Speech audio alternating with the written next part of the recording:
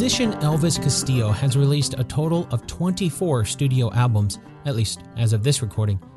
If we were to cut those albums right in half, at exactly the middle would be the 12th album, Spike, released in 1989. While he was certainly a star before 1989, Elvis Castillo's song from Spike called Veronica was a team-up with Paul McCartney that turned out to be, at the time, Elvis's biggest single in the U.S. Of course, that was decades ago, way back when MTV used to actually play music videos. In fact, Elvis's video for Veronica was the first music video directed by the Australian director John Hillcoat. It was hardly his last. John would go on to direct music videos for Bush, Placebo, Him, Depeche Mode, Muse, Bob Dylan, Johnny Cash, and plenty more stars. In 2011, John was given the reins on a budget of about $26 million to bring Lawless to the big screen. Despite what Hollywood might consider a meager budget, Lawless had an all-star cast consisting of Shia LaBeouf, Tom Hardy, Jason Clarke, Jessica Chastain, Mia Wasikowska, Guy Pearce, Dane DeHaan, and Gary Oldman, just to name a few. The film Lawless was released the next year, 2012, and while $26 million is a lot of money to you and I, as far as Hollywood is concerned, it's not really a massive budget. So anytime a movie like that is able to attract such an all-star cast, that means one thing. It wasn't really the money that attracted them. It was the story that attracted them. In this case, the story from Lawless is based on the book by Matt Bondurant called The Wettest County in the World. In his book, Matt tells the story of his own family during Prohibition. His grandfather Jack, who's portrayed on screen by Shia LaBeouf, and his two grand-uncles, Forrest, as played by Tom Hardy in the movie, and Howard, who's played by Jason Clarke. Unfortunately, for those of us wanting to know how much of the movie Lawless was truth, so much of what happened with illegal moonshining in Virginia during Prohibition just isn't documented, and for good reason. So this week, I decided to do something a little different here on the show. I recently had the chance to sit down and chat with Jack's grandson and the man who wrote the book that the movie is based on, Matt Bondurant. So let's dig into how much of Lawless is true. I'm Dan Lefebvre, and this is based on a true story.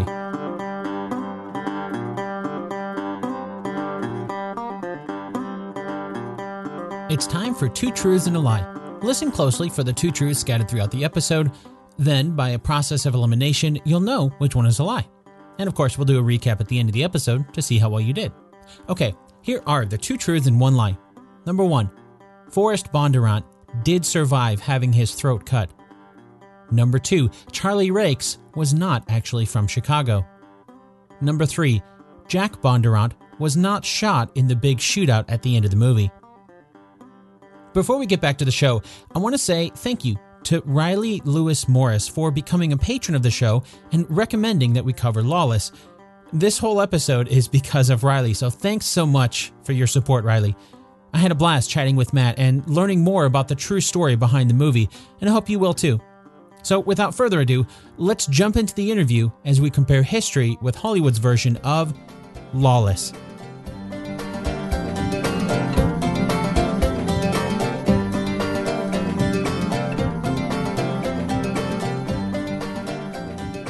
This week, I'm super excited to be joined by Matt Bondurant. Matt is the author of The Wettest County in the World, the book that was adapted into the movie Lawless and tells the story of his grandfather, Jack Bondurant, as well as his two grand-uncles, Forrest and Howard. Thanks so much for your time, Matt. Sure, no problem. Glad to be here. Now, before we start to chat about Lawless, I actually want to ask you about your last name because I might have already mispronounced it. I know in the movie they actually pronounce it a few different ways. Bondurant, Bondurant, Bondurant. How do you pronounce your last name? We say Bondurant. Bondurant? But a lot of people in Franklin County say Bondurant. They sort of they kind of allied the last little quicker, Bondurant. And so it's a little confusing because my father left Franklin County when he joined the Navy. And so the kind of in Northern Virginia, the northern pronunciation is Bondurant, but down in Franklin County they say Bondurant. And then the movie, of course, they had, you have a bunch of English and Australian people trying to say that. So that's what happens. So in a way, they're kind of, some of them are correct and some of them are not. Yeah. Nice.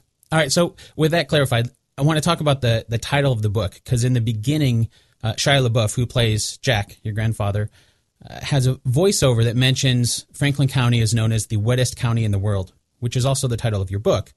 So was that something that Franklin County was actually known for back then, or was that something the filmmakers were kind of working in to add in the title of your book?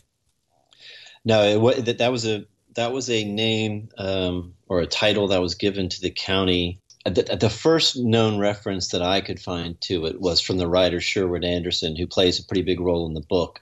He's not in the movie at all, but in the book he's a pretty big role. And he wrote an article for a magazine when he was sort of investigating the Great Moonshine Conspiracy, Franklin County Moonshine Conspiracy of 1935, which and he wrote, in the sentence he says, where they're producing more alcohol than any place else, the wettest county in the world is Franklin County, Virginia. Mm-hmm. And then that kind of that stuck, and it's been known, Franklin County has been known as the wettest county in America for a long time, and it's a kind of a dubious distinction, I guess, but it's something that pretty well known in that part of especially that part of the state. Yeah. Interesting. So the movie actually takes place in 1931.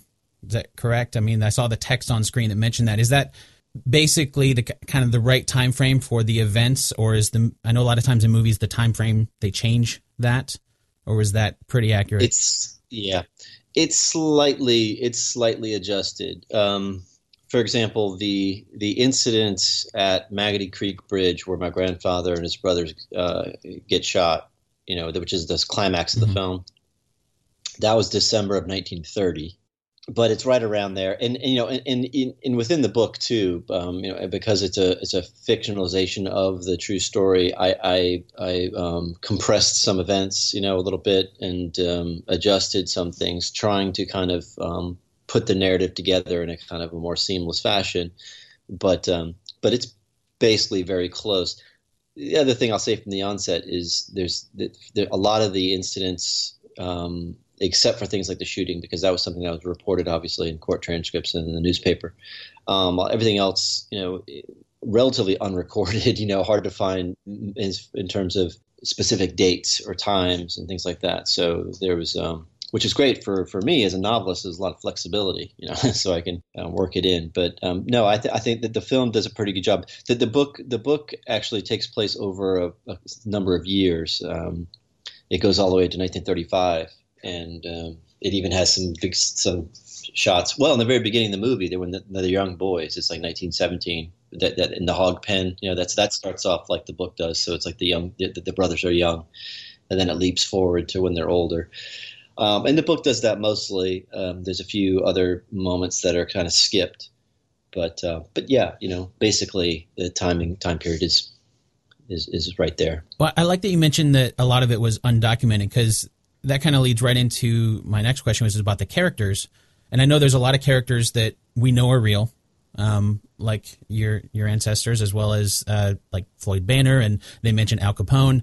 But then you have some kind of secondary characters, like I know the guy that or even Cricket, that Jack and Cricket take the moonshine to, Gummy Walsh, is kind of an associated Floyd Banner. Couldn't find anything about that. Doesn't necessarily mean that he doesn't exist. I just couldn't find any in the research I was doing kind of before this. But what do you think about the characters? Were there a lot of them that were made up for the movie, or were there some of them that they were actual, we just didn't know about, that you uncovered in your research? Well, people like Gummy Walsh, for example, he is a kind of a made up or a composite character maybe, mm-hmm. and that's a character that I created to kind of give somebody to work with Jack and things like that. And the Cricket Pate is again also a kind of a composite. There was a guy named Cricket back then, and he was very handy with machines. Mm-hmm. I don't know what his last name was, and his relationship with the Bondurants in general is kind of really unknown. It's not really sure how if him and Jack were best buddies or anything like that. That's something again I sort of added in. The the Jessica Chastain character, for example, that is a character that Maggie's a real person. Ended up with my granduncle Forrest. They were together for years and actually secretly married at some point. And so she's a real person. And as you mentioned, like the Floyd Banner, who is based on another sort of more local kingpin, let's say moonshine kingpin that operated in West Virginia and Virginia, with the last name of Floyd. The last name. So what the movie guys did is they kind of adjusted those slightly. They also they made Floyd Banner like more clearly like from Chicago, this kind of city thing. And the same goes for Charlie Rakes. Probably the biggest transformation that the movie made from my book.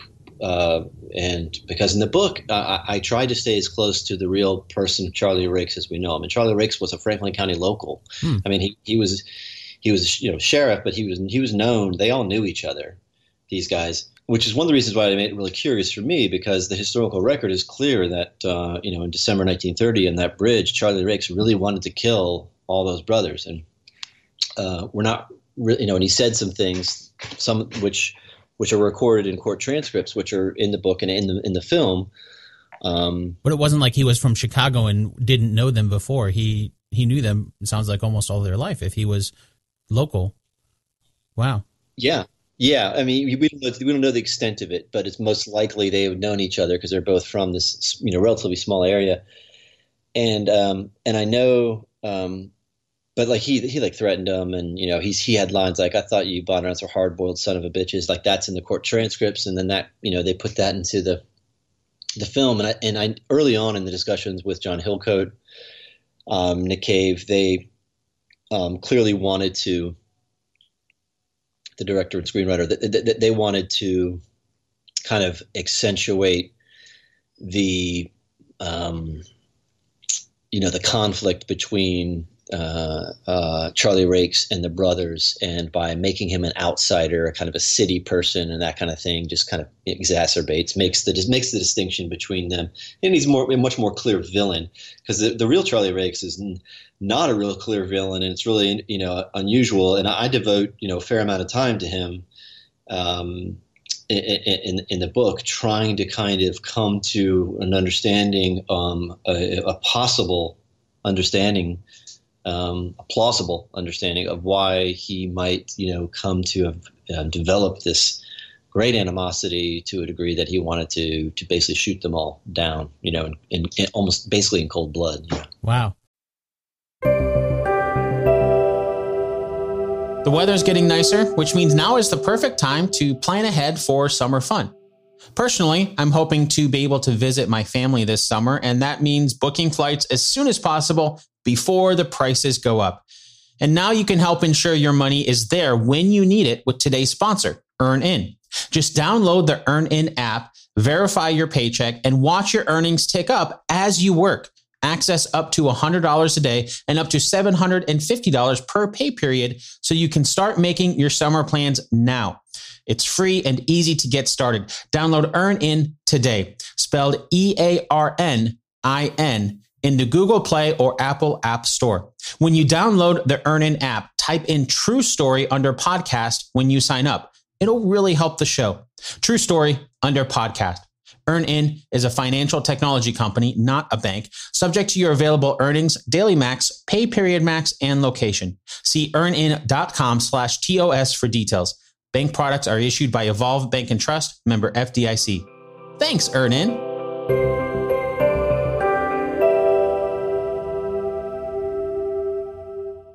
So what about the other characters as far as their personality? Do you think the movie did a pretty good job of kind of portraying the personalities of, not only the brothers, but also it sounds like they made some changes with Charlie, but the other characters as well?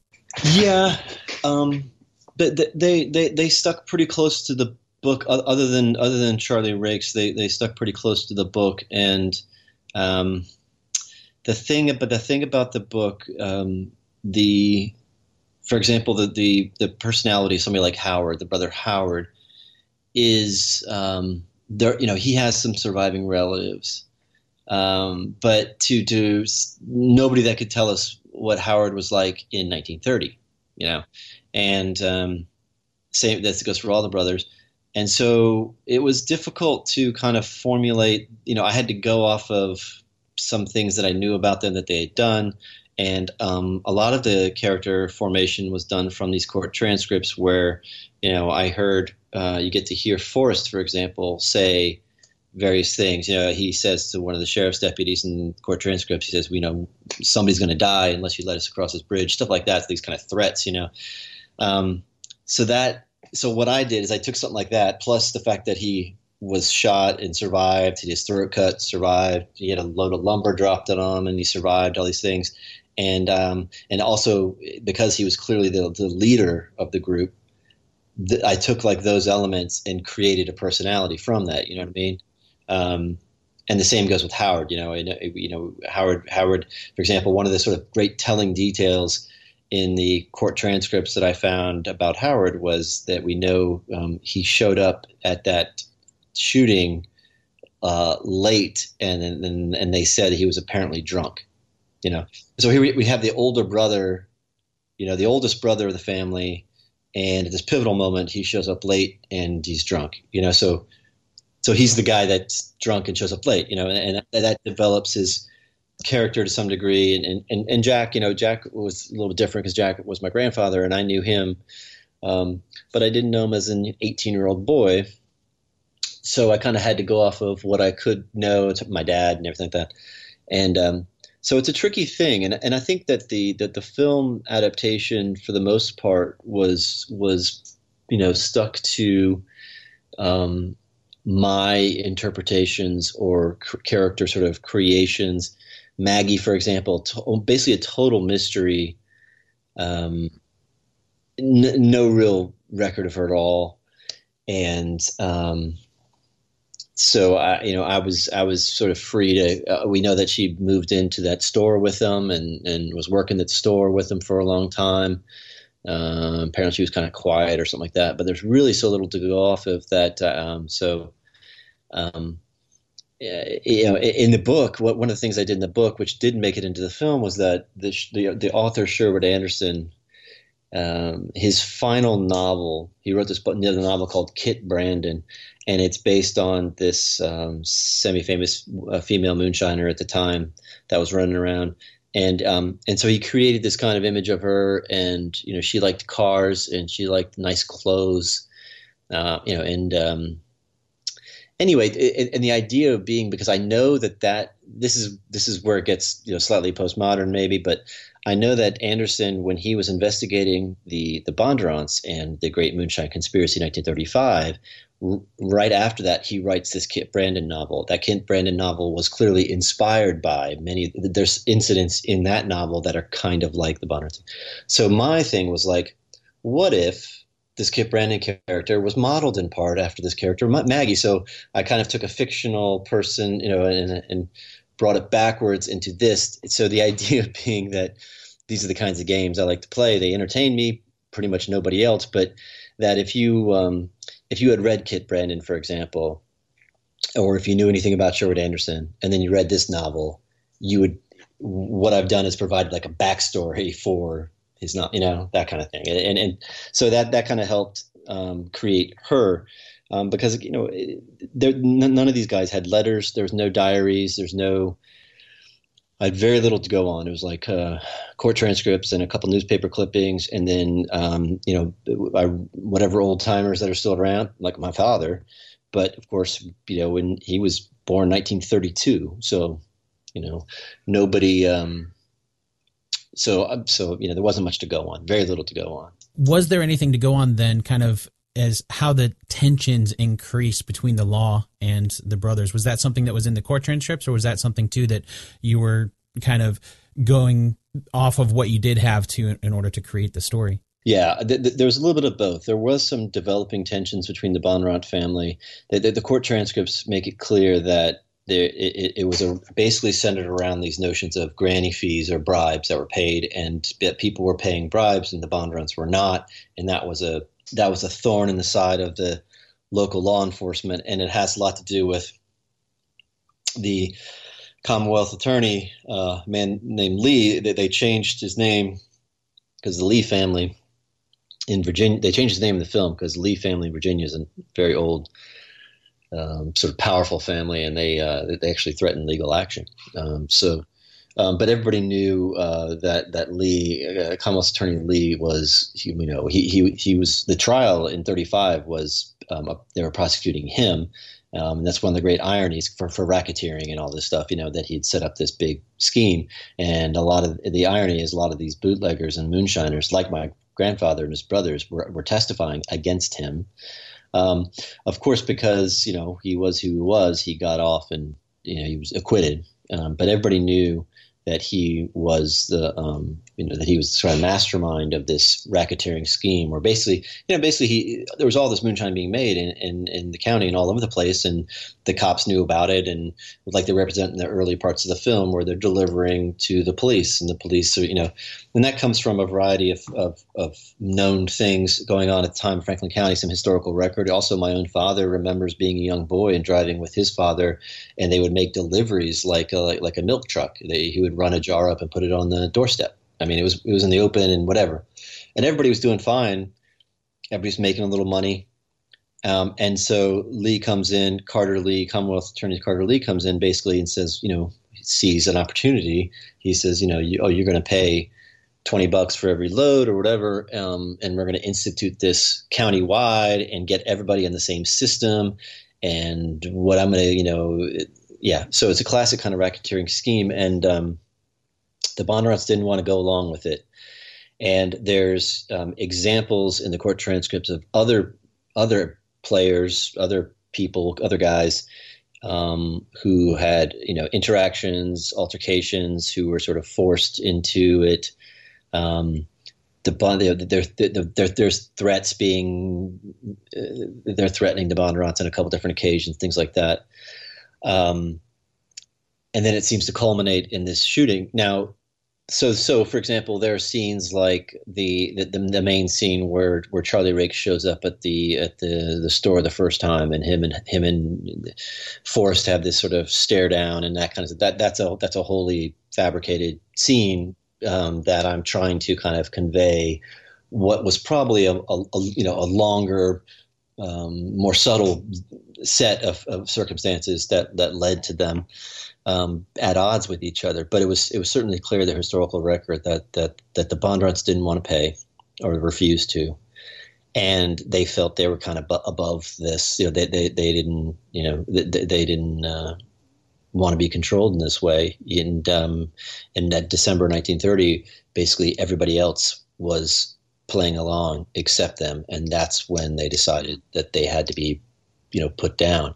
And, one of the things I suggested, that Charlie Riggs, one of the things that irritates him is that the Bondurants have this kind of reputation, which is clear in the court transcripts, that people were afraid of them. That helped me create the characters, but people were clearly afraid of the Bondurants, especially Forrest.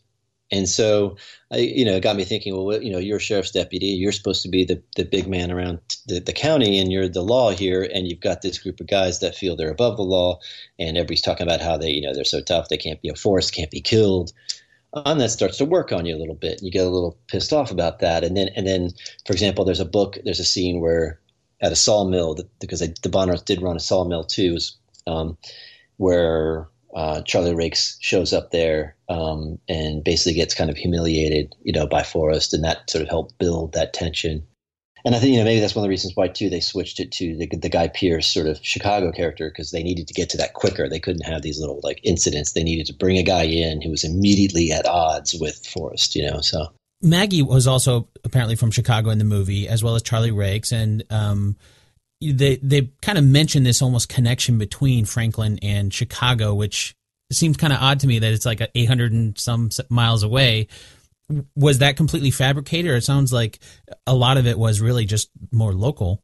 Yeah, Maggie was local. Yeah, in Franklin County, it was majority local. The connection is, I think the connection is, like, Hillcoat in particular was fascinated with our classic ideas about the Prohibition period and Capone and rum running and that sort of angle of illegal spirits and stuff. And then there's this Appalachian style, and so he wanted to contrast those two sort of, because everybody's familiar with the Capone Chicago Prohibition gangsters and all that. And I think what he thought was cool was that, we have this Appalachian style gangsters, and what if the two met, like what would be the clash between them? But it is true though that the amount of liquor that was being produced in Franklin County and some other areas of Appalachia, was being transported to major cities. It was going to other cities. So these guys would have, bootleggers in particular, transport people would have interactions with city folk, and there are numerous stories, anecdotes, and things that I've read in various accounts of guys in long coats, city people clearly showing up with a fleet of cars, in Franklin County, and mysteriously driving out in the middle of the night, so I mean they're obviously coming in and picking up liquor, so there was dealings certainly between them. And I think that's one of the things that I explored in the book, that and it's somewhat in the movie, that Prohibition caused the making of moonshine really to go from a much more local tradition based activity, into a money making machine. It's kind of like, you could equate it to some contemporary, drug enterprises, or something like that, like as the creation of methamphetamine or something. I don't know, whatever, and it like explodes and it becomes really popular. It's cheap, easy to make. So it was like that kind of thing, and so that was an interesting transformation for me too, because I was trying to figure out why would the Bunderits be so, like, what was their, and it's because they had this long tradition of doing it this way, and nobody messed with them, and that's the way they liked it, and so this outside influence was very bothersome and all that, and I think the movie in particular really wanted to play up on that, because that always plays well dramatically, the outsider coming in trying to change the ways of the regular folks kind of stuff, so. Yeah, definitely. And I think that scene where the two guys from Chicago, kind of the outsiders coming in, and the scene with Forrest, where they cut his throat, that was just, yeah. I mean, that was wow. And then it just kind of escalates from there. You have tar and feathering and eventually killing, Cricket. And was that kind of back and forth? Was that something that actually happened? I mean, maybe not from outside characters, but even with Charlie being local. Yeah. Or was that kind of played up for the film? Those events occurred, but they're either we don't really know who did it, or it's most likely it was between factions, competing factions. Syndicates, maybe, so there'd be a sort of a Franklin County syndicate, and then there'd be something in Floyd, neighboring counties would have their syndicates, and then even West Virginia. And so sometimes people would try to kind of come in and muscle each other out. But by 1930, the sheriff's department, under the direction of Carter Lee, is starting to kind of muscle people and push people around. Now, there's a few notable examples. For example, in 1935, like before Carter Lee went to trial, Charlie Rakes died very suspiciously right before the trial, along with a couple other guys. That this guy Henry Abshire, who's kind of in the book, and he's kind of Carter Lee. He's kind of Charlie Rakes' partner. That they cut him out entirely, but he was transporting a prisoner in the middle of the night, and he got shot to death in like a hail of bullets, like 20 bullets, killed him and the prisoner he was transporting, like literally days before the trial. And these are the guys that would have testified against, damning testimony against Carter. So the point is that Carter Lee was clearly willing to use, force, excessive force to get these things done. So we have some evidence of him doing that, but we also have a little bit of evidence of him pushing people around. And then we also have the warring factions. Like, for example, Forrest getting his throat cut. Nobody knows who did that. Nobody was arrested for it.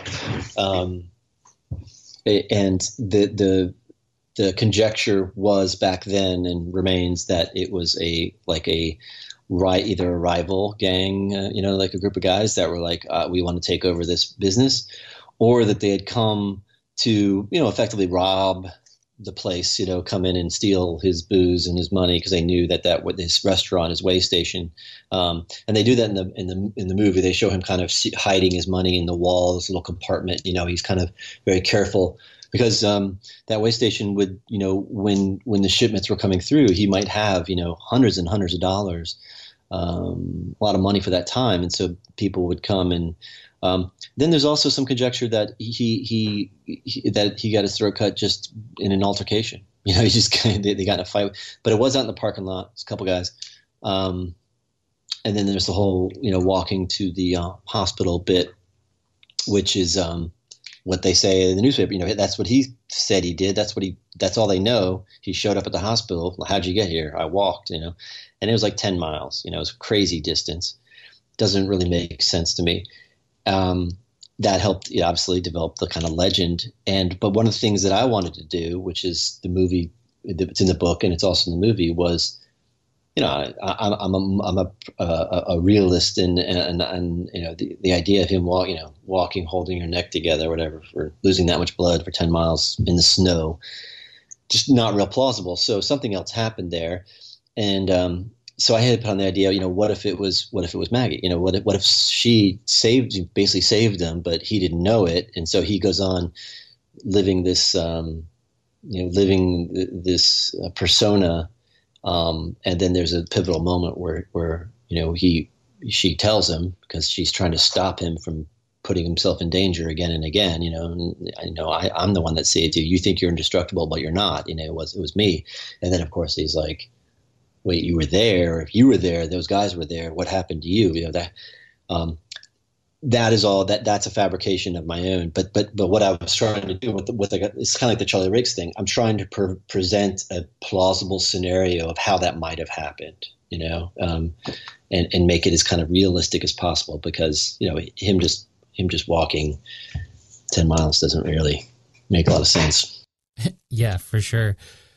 So you mentioned Charlie Rakes apparently didn't die in that shootout, but you had mentioned earlier that your grandfather and Forrest did get shot there. Yeah. Was that shootout fairly accurately depicted then, other than Charlie Rakes? The shootout was certainly one of the scenes that was, let's say, amplified and exaggerated quite a bit. In the real shootout, there was only a couple shots. I mean, basically, in the real shootout, it was he shot Jack, and then he shot Forrest, and Forrest ran towards him. He shot Forrest, and then Howard was standing there, and he was going to shoot Howard, but one of his fellow deputies, Henry Abshire, knocked his hand down, and the gun discharged into the snow. So he was going to 1, 2, 3. He was going to kill the three brothers, and that was it.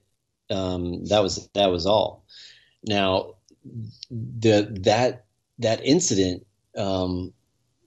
That incident kind of brought the whole thing tumbling down, because there were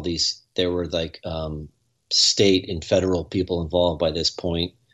So when this shooting incident occurred, that everybody started paying attention to it, looking at it and like, wait a minute, why is this guy executing people?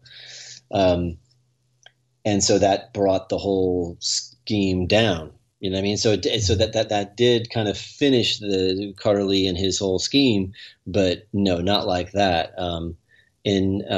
Charlie Rakes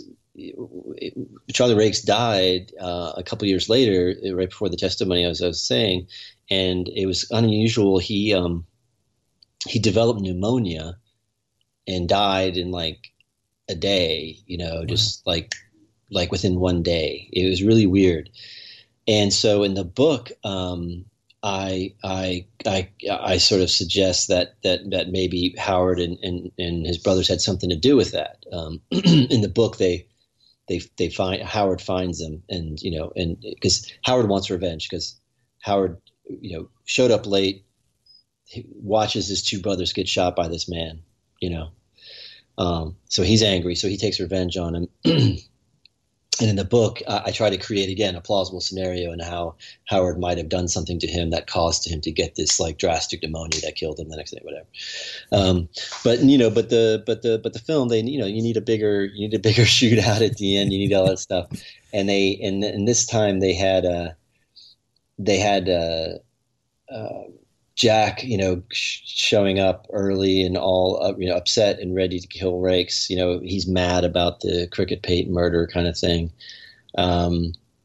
So that's all that's all them at that point. And then the way that just a hail of bullets. There's a lot of shooting. There was lots of shooting, and there wasn't all that shooting. So that is like probably the farthest from the historical record, other than like Charlie Rakes not being from Chicago, just the way that whole thing played out. That Forrest gets shot like 5 times, right? Yeah, it was quite a lot. Yeah. So but that's filmmaking. That's what they did. And I talked to Hillcutt about it. He's like, we got to make a bigger thing, and so I understood that. And so on the flip side of that, were there any parts that you saw in the movie where they're like, wow, they really nailed that? They did get it? The historical record, or just as far as the accuracy, yeah. Yeah, I think they did a good job of sort of presenting the environs of Franklin County, and looked pretty good and all that. You saw bits about how the Great Depression was, people were out of work and coming into, riding the rails, coming into town. There's little clips here and there that kind of help suggest that. I thought it was interesting the way they handled the racial disparity of Franklin County, which is unusual because there were black families there, not many farmers. The next door neighbors of my father's next door neighbors was a black family, the DeShazos, and the way that they played, because they're delivering the liquor to him, which is a scene that I have in the book, seems to be an appropriate characterization of the kinds of relationship they had. Because my father used to play with those kids, and they were quite friendly. However, the members of that family would never like come inside and eat at the dinner table with them. You know what I mean? It was like that kind of. So I thought that was pretty well done, and I think the way that the automobile, how the automobile was becoming a big deal, Jack and his fondness for that. Jack's fondness for rich, sort of nice things. That was a motivating factor that I know. My father told me that his father, my grandfather, told him once that during the Depression there was like this pair of boots in a window of a store, and it cost $2, and like all he could think about is if he just had $2, he would get these boots. Like there was like a big deal to him, And even later on in life, he was a guy that liked nice things. He wasn't like flashy, these are nice things in like an Appalachian way, like a nice, like a nice pair of boots. Yeah, it's not a.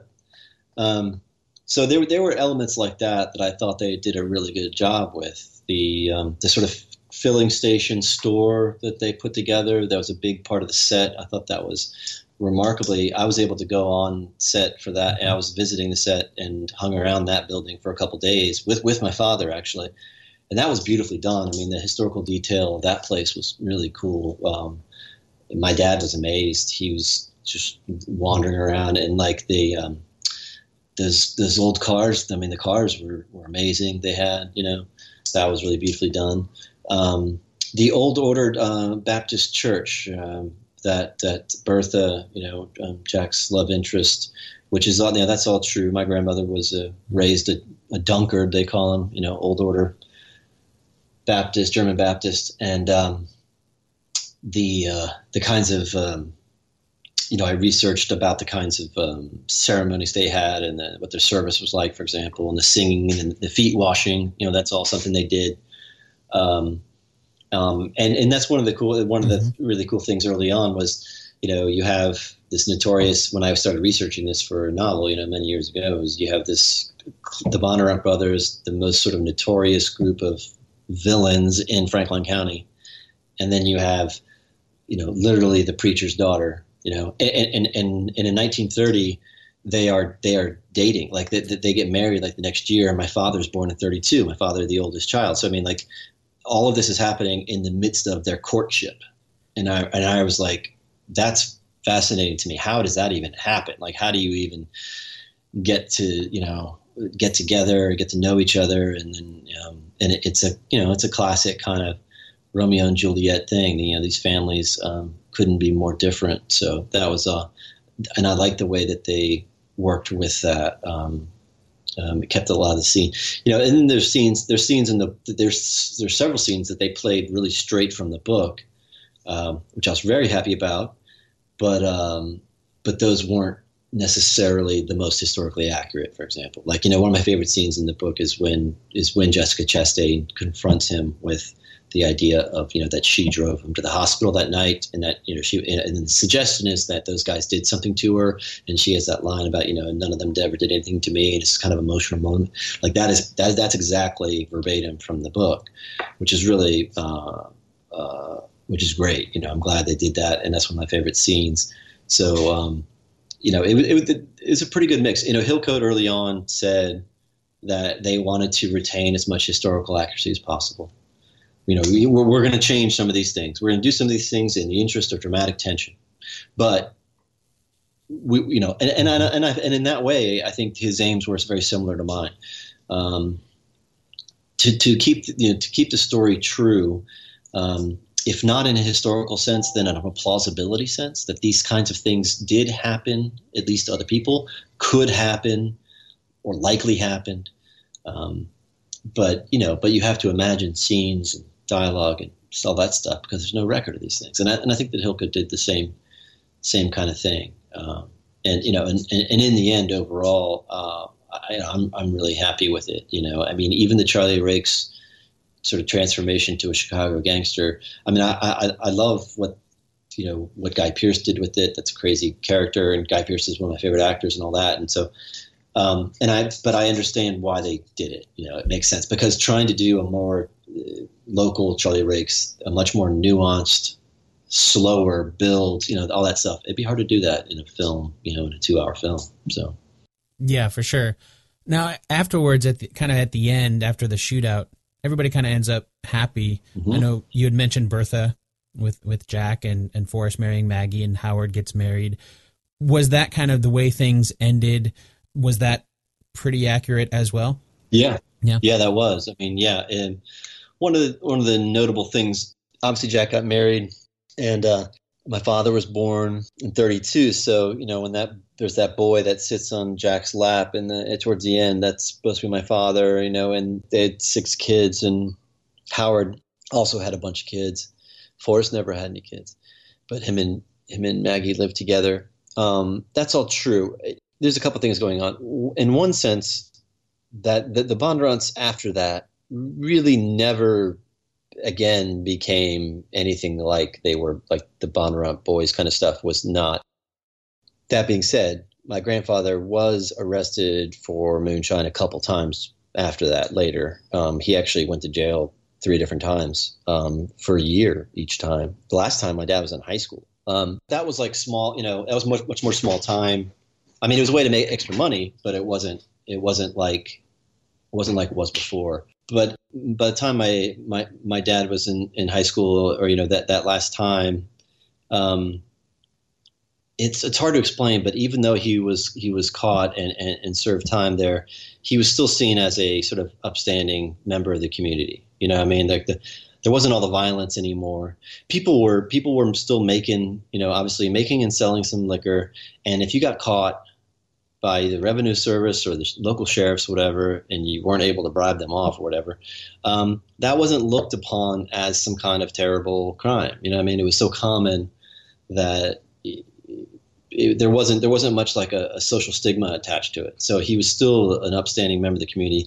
And after that, by the time, say, like the 50s and 60s come around, Bondurants are out of the business, except in maybe very small private things as far as making liquor. And so, it's sort of it's a part of our past, but it's Howard went on to be a family man and all this kind of stuff. And Forrest was still involved. He still had this shop, and he still got involved in a few things here and there, but it was never like it was before. Now, also, there's a scene in the book that's a lot like the scene at the end, and one of the reasons why I did it that way, I sort of view that scene at the end as kind of a compression of like the next 20 years, where they kind of get themselves out of this crime business and they become normal people in this society, all this kind of stuff. They start having kids, and you kind of compress it into one day to kind of demonstrate all those things. And part of it also was and I fully admit, was that, this is my own family I'm talking about here. And my father, I wanted to show that the Bondurants ultimately became,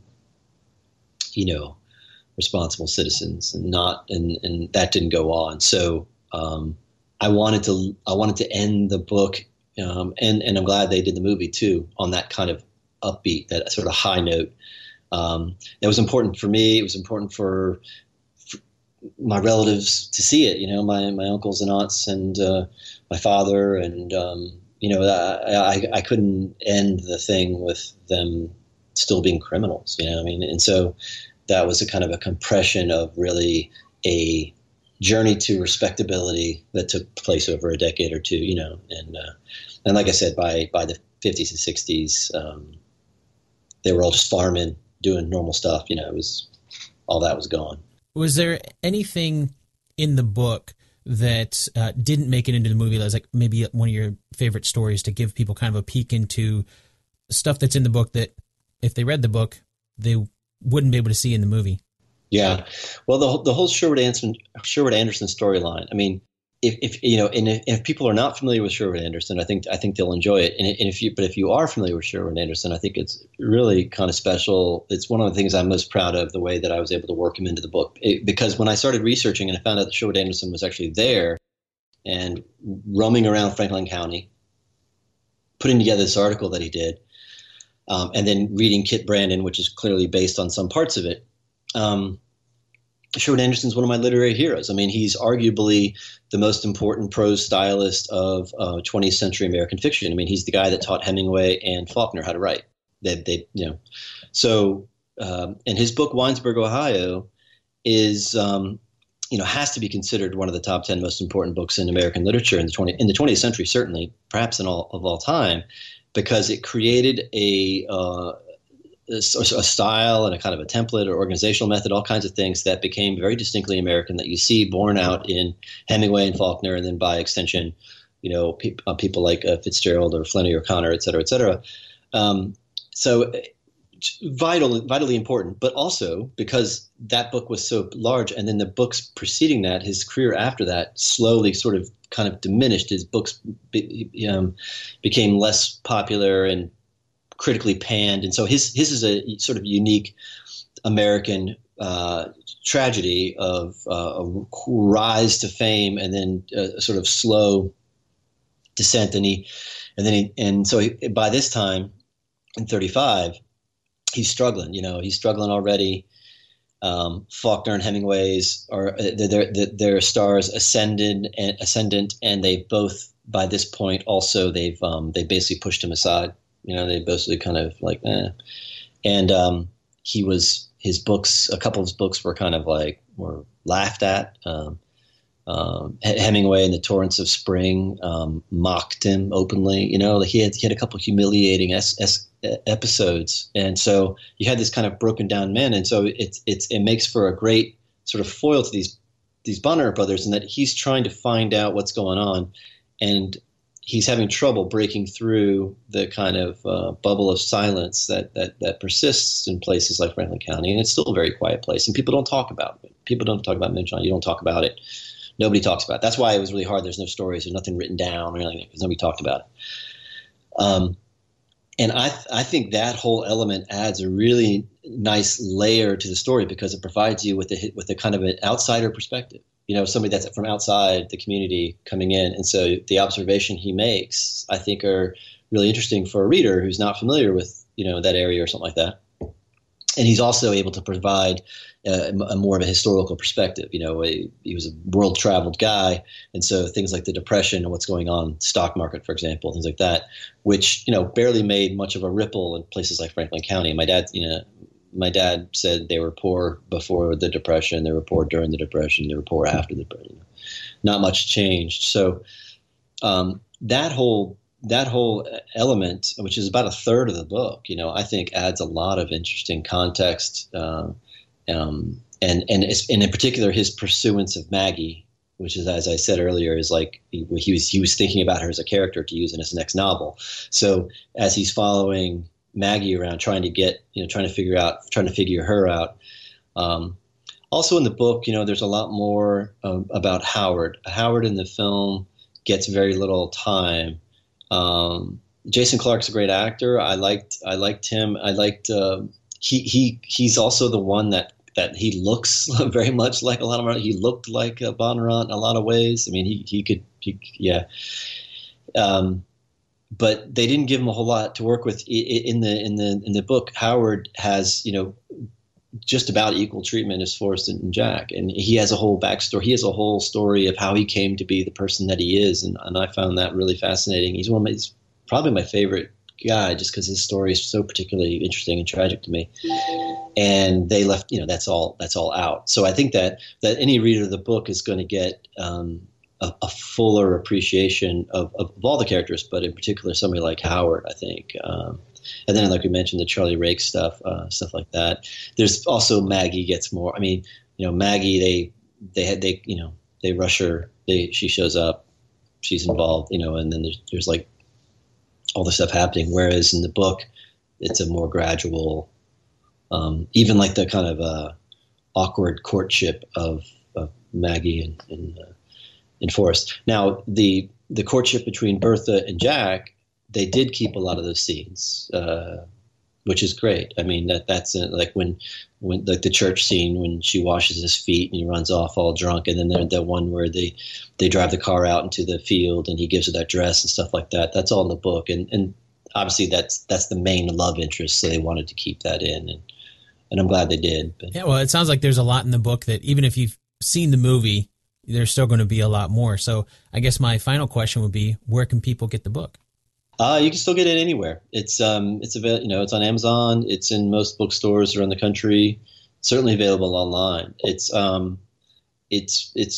managed to continue to sell well over the years. I think I think obviously the movie had a lot to do with that, and the based on a true story aspect. A lot of people find that it's funny that the sales always really tick up around Father's Day. Like it's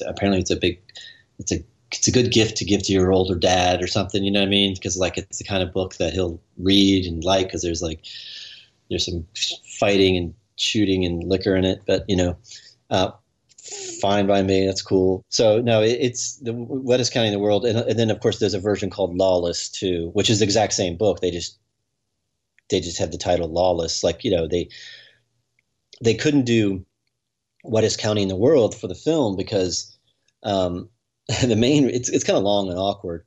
It also sounds like the pornographic version of the right. I mean, that's the funny thing is you could have the porno version of the book and we don't have to change the name. It's the same.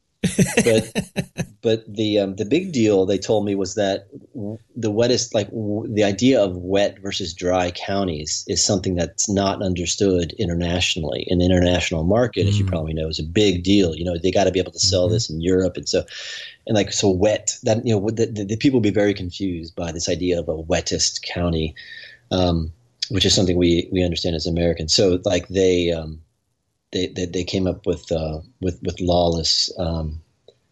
They actually somebody else was going to have a movie called Lawless, and he gave him the title. I forget who it was. I was a famous director. It's slipping my mind now.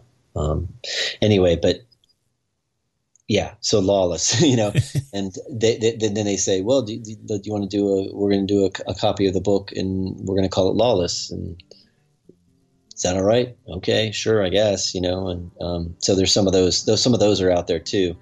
But yeah, no, you can get it anywhere, and especially Amazon.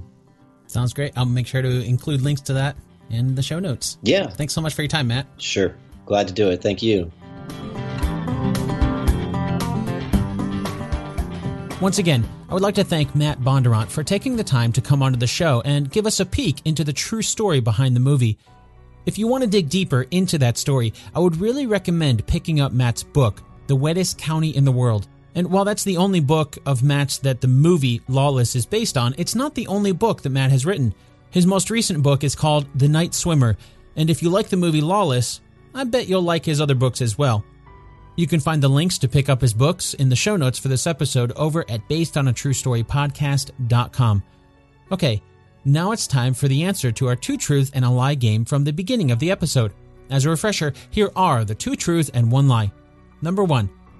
Forrest Bondurant did survive having his throat cut. Number 2. Charlie Rakes was not actually from Chicago. Number 3. Jack Bondurant was not shot in the big shootout at the end of the movie.